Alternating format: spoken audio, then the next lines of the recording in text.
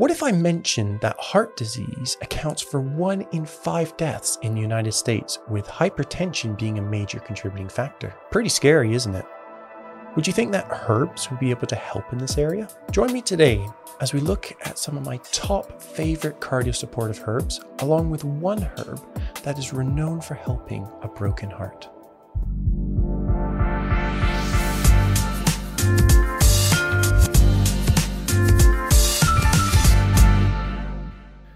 Our cardiovascular system is literally the river of life. And when we look at some of these functions, it just makes sense. It transports nutrients to our cells to help them thrive, white blood cells to combat infections, hormones for helping with growth and development of our reproductive system, and waste removal. We create a lot of waste daily, and we need to make sure it gets to the organs to get filtered and removed from our body. It also is responsible for governing our body temperature.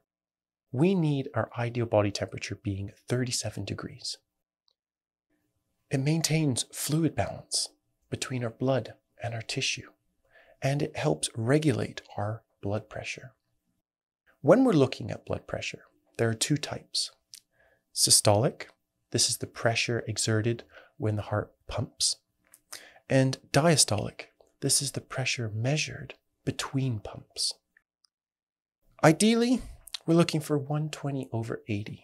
This is on a blood pressure cuff monitor. But when it is over 140/90, that's considered hypertension, also known as high blood pressure. Hypertension is also known as the silent killer, and it's got that notorious Maleficent name because it has no obvious symptoms. You wouldn't be aware if you had high blood pressure. Now, this condition affects over 115 million people in the States. But that is people which have been diagnosed with hypertension. It doesn't account for the people which are ignoring symptoms or are unaware of it.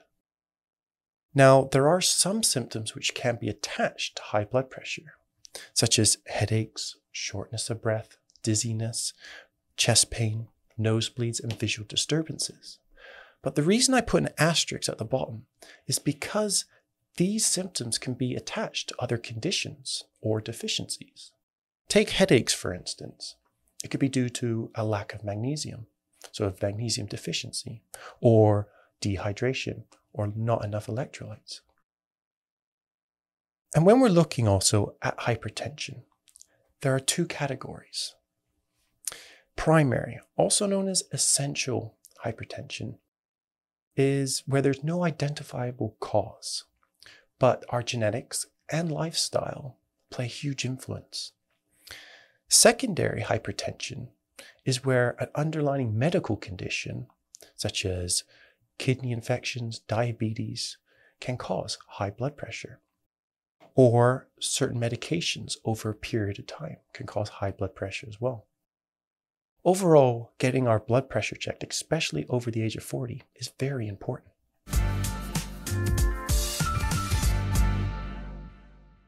When I was studying in England, we had some classes which looked at how certain botanicals could influence and support our various body systems. One class which really stood out to me was on our cardiovascular system. And it's because we were able to taste test a lot of these herbs as well while we were learning about them, which was so great. So the first area which we focused on was the cardiotonic herbs. These are herbs which are great for toning and strengthening our cardiovascular system, so very nourishing.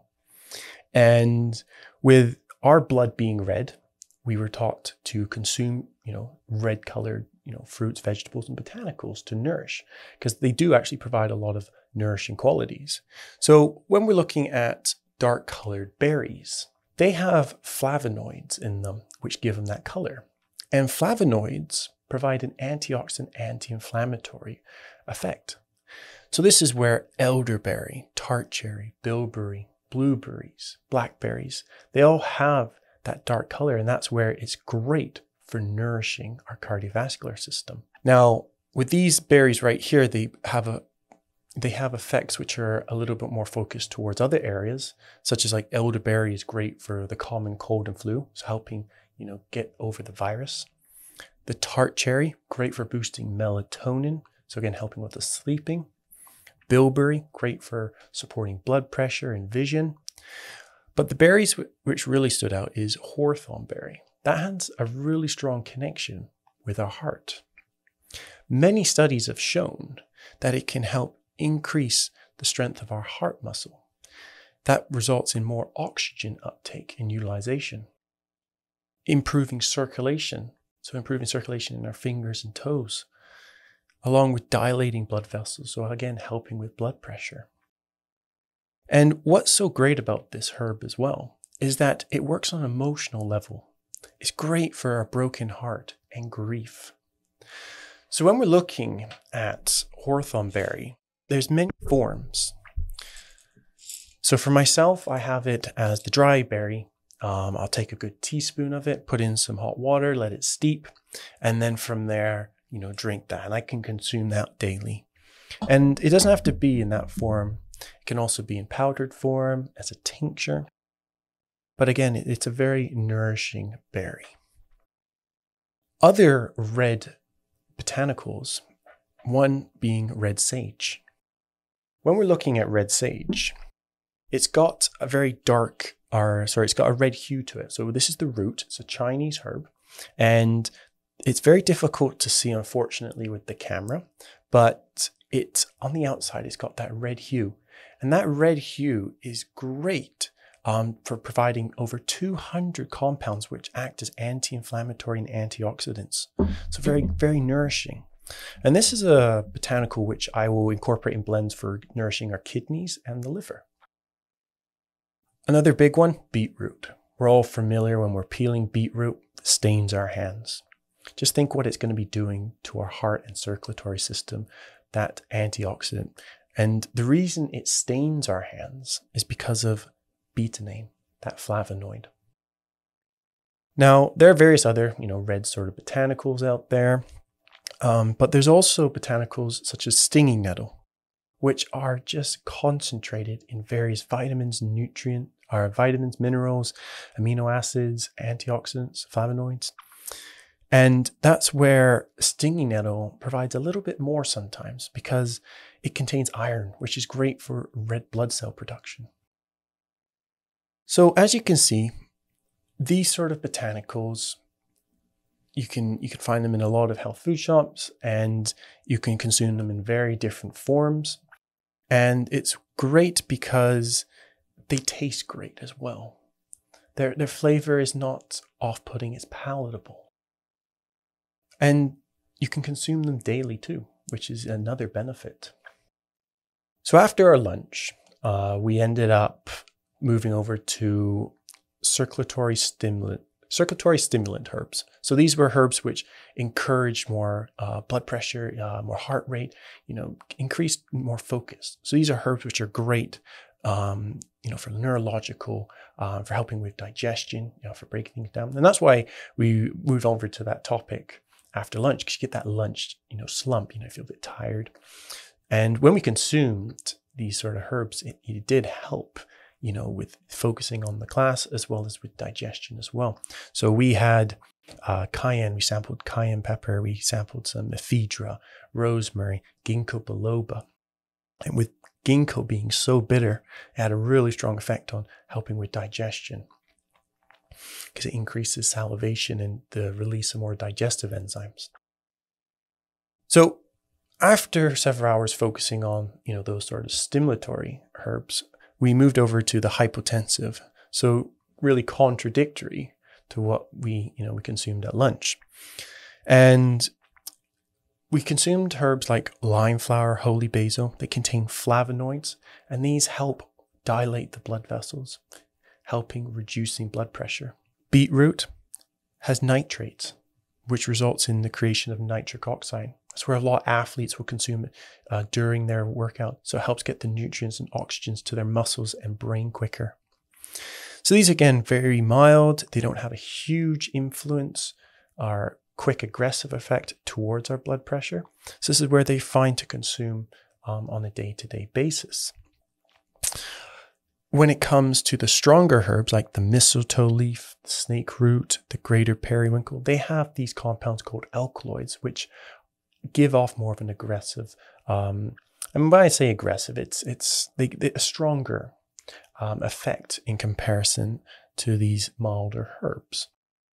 And this is where they require supervision, especially if you have a heart condition or if you are on any medication to support your heart or kidneys. And that's the same for kidneys as well, because our kidneys have a huge influence on our blood pressure.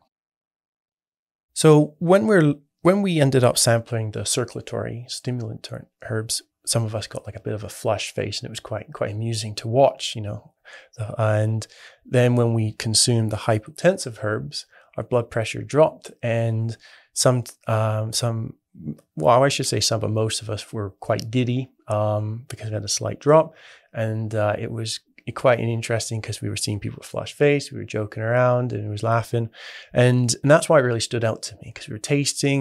It was a very personal experience for me, and that was where I really enjoyed that class, particularly because of the reactions we had and how I wouldn't expect that sort of herb to do this or taste like this. So it was really nice. It's a lot, and that's the great thing about herbs as well, is if you find a certain herb which you're very interested in, tasting it, the smell, even growing it, seeing how it is, it just resonates with you more than just reading it in a book. So with the class being slightly, out of balance, we ended up moving towards the nervine, the calming herbs, to get us prepped for the end of the day. And nervine means, calming. So great for relaxing the nervous system.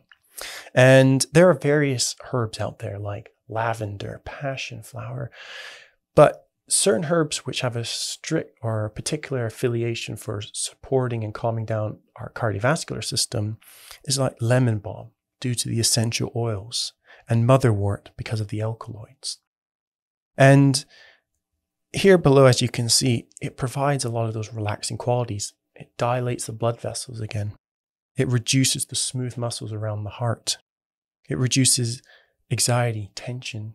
Sometimes when we're stressed, our heart rate can go up, our blood pressure can rise as well. So these two herbs are great for that. Reducing tachycardia, so fast heartbeat.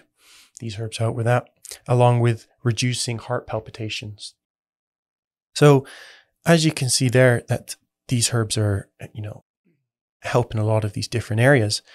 Motherwort, by a lot of herbalists, refer to it as a mother's hug, because when you take it, it calms the stress down. It can help with palpitations. You're not concerned, about the stress and the, what it's doing to your heart and stuff like that. It's a very relaxing, comforting feeling. And I've had that experience before with motherwort. Very tall herb too. I've been growing it, and grows very high.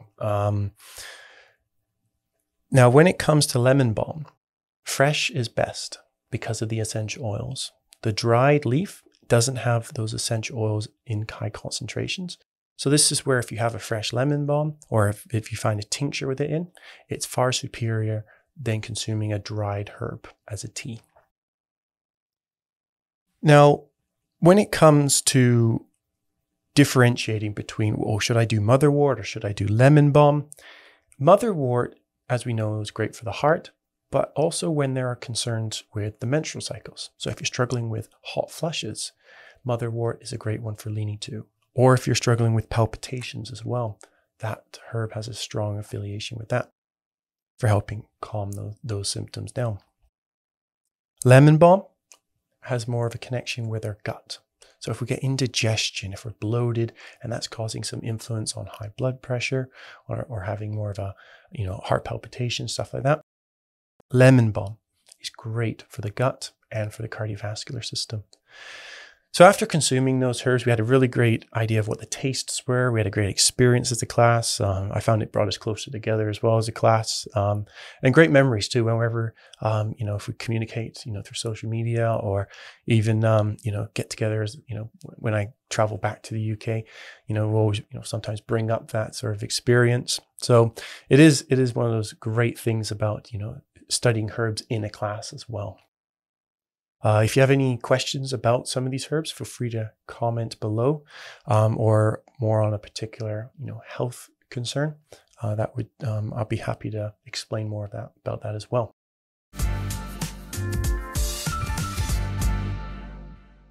Even though I talked about how great certain botanicals are to supporting different areas in our cardiovascular system, our lifestyle also has a huge influence on it as well.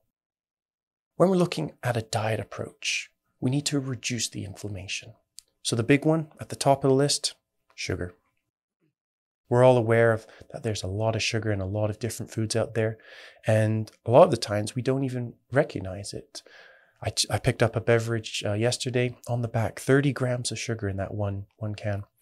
And I could easily consume that and be over my daily amount with other foods which I consume. Sugar increases inflammation in the body. So this is where we need to be aware of our sugar intake. Processed foods, the trans fats, the preservatives, the artificial flavorings and colorings, all have a purpose of extending the shelf life for that food, but internally have a negative effect and can increase inflammation levels as well. Sodium. When there's high sodium, that can result in our body to retain more water, increasing the risk for high blood pressure. High sodium is very commonly found in canned items, particularly soups. Now, whether it's table salt or sea salt, it's still got this mineral sodium in it. And that's where we just got to be aware of how much we're consuming daily. Alcohol and tobacco. This is where, when we're after a long day, we lean to a lot of these agents to de-stress.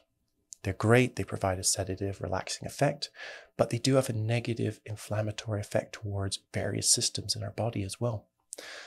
And this is where leaning towards healthier options is encouraged and a more of a beneficial effect for our body. Caffeine is not inflammatory, but it's highlighted because it can place extra strain on our heart and kidneys. So if we're struggling with conditions of the heart or kidneys, it's just best to see how much caffeine is in certain beverages or in, even how much coffee you're consuming, because there's a lot more caffeine now in energy drinks than there is in a cup of coffee. So now we're on to the heart healthy foods and focusing on potassium enriched foods like the bananas, the spinach, the avocado. They're great. They reduce the risk for heart disease. They reduce sodium levels because they have that sodium and potassium balance, as well as potassium is great for dilating our blood vessels. So again, helping with reducing blood pressure. Fiber-dense foods such as fruits, vegetables, complex carbs like oats and quinoa. Great for binding to the sugars for a slow release, so it doesn't have too much of a negative impact towards our cardiovascular system. And it helps support with blood sugar regulation. Healthy fats have a lot of antioxidants, so a lot of omega-3s. Fish oil, flaxseed, olive oil, very beneficial for the cardiovascular system. Fermented foods, kimchi, sauerkraut, they feed our good bacteria. And that good bacteria releases short-chain fatty acids, which some of them are very anti-inflammatory. So again, feeding our bacteria in our gut can help with our inflammation levels as well, particularly to different organ systems. And lastly, filtered water. 90% of our blood plasma is water. So when we're dehydrated, that can change the viscosity of our blood. So when we're looking at the extras, there's many more which I could have included, but I just focused on these three. So a big one is exercise. Getting that heart rate up is great, strengthens the heart muscles, helps with blood flow, as well as boosts, various like antioxidant enzymes as well, like our glutathione.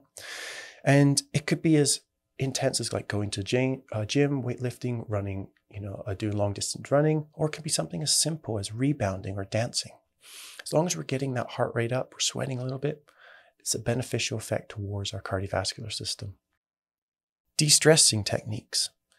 Also, I forgot to mention that when we're exercising, we help create various neurochemicals which are relaxing, rewarding, so the dopamine, the GABA. So again, that helps us de-stress as well. When we're looking at other de-stressing techniques, yoga, meditation, qigong, consuming a nice relaxing tea. If you have a craving for alcohol after a long day, especially during the summer, it's a very common beverage to go to. There's hops, which is the dry herb. It doesn't have any alcohol, but it's got that relaxing qualities. And hops is sometimes found in certain alcoholic beverages as well. So that is a nice sort of go-to to help de-stress, as well as it's very beneficial for the body. Other sort of herbs is like passion flower, skullcap, lemon balm, like I mentioned. And you can do it as a hot tea, or you can do it, put a big jug of it in the fridge, and as you come home, it's ready to pour and nice to consume and relax. And every herb, not every herb, but there are certain herbs which will resonate more with you than with other people. For instance, for myself, when I'm too stressed, I will use ashwagandha. For somebody else, passion flower may be working better, or hops. So go out, try a few different herbs, and see which one helps resonates mostly with you. And then lastly, healthy sleep patterns. We need to make sure we're getting that good 8 hours of sleep. Some people need a little bit less, some people need a little bit more. But as long as it's undisturbed, we feel refreshed in the morning, that has a huge beneficial effect for our health. When we're up all night on our phones, not getting enough sleep, feel tired, as we all know, it has a huge impact on the next day. If you found today's podcast interesting and would like to find out more about some of these herbs like beetroot, red sage, lemon balm, feel free to check out Herbamama. With any supplement, it's always best to speak with your healthcare provider prior to consuming, especially if you have any medical conditions or are on any pharmaceuticals. Also, feel free to comment below if you'd like to learn more about a health condition and how herbs can help, or a particular herb in general and just want to learn more about, say, the history or what it can offer you. And please like, share, and subscribe to all of our channels. See you all next time.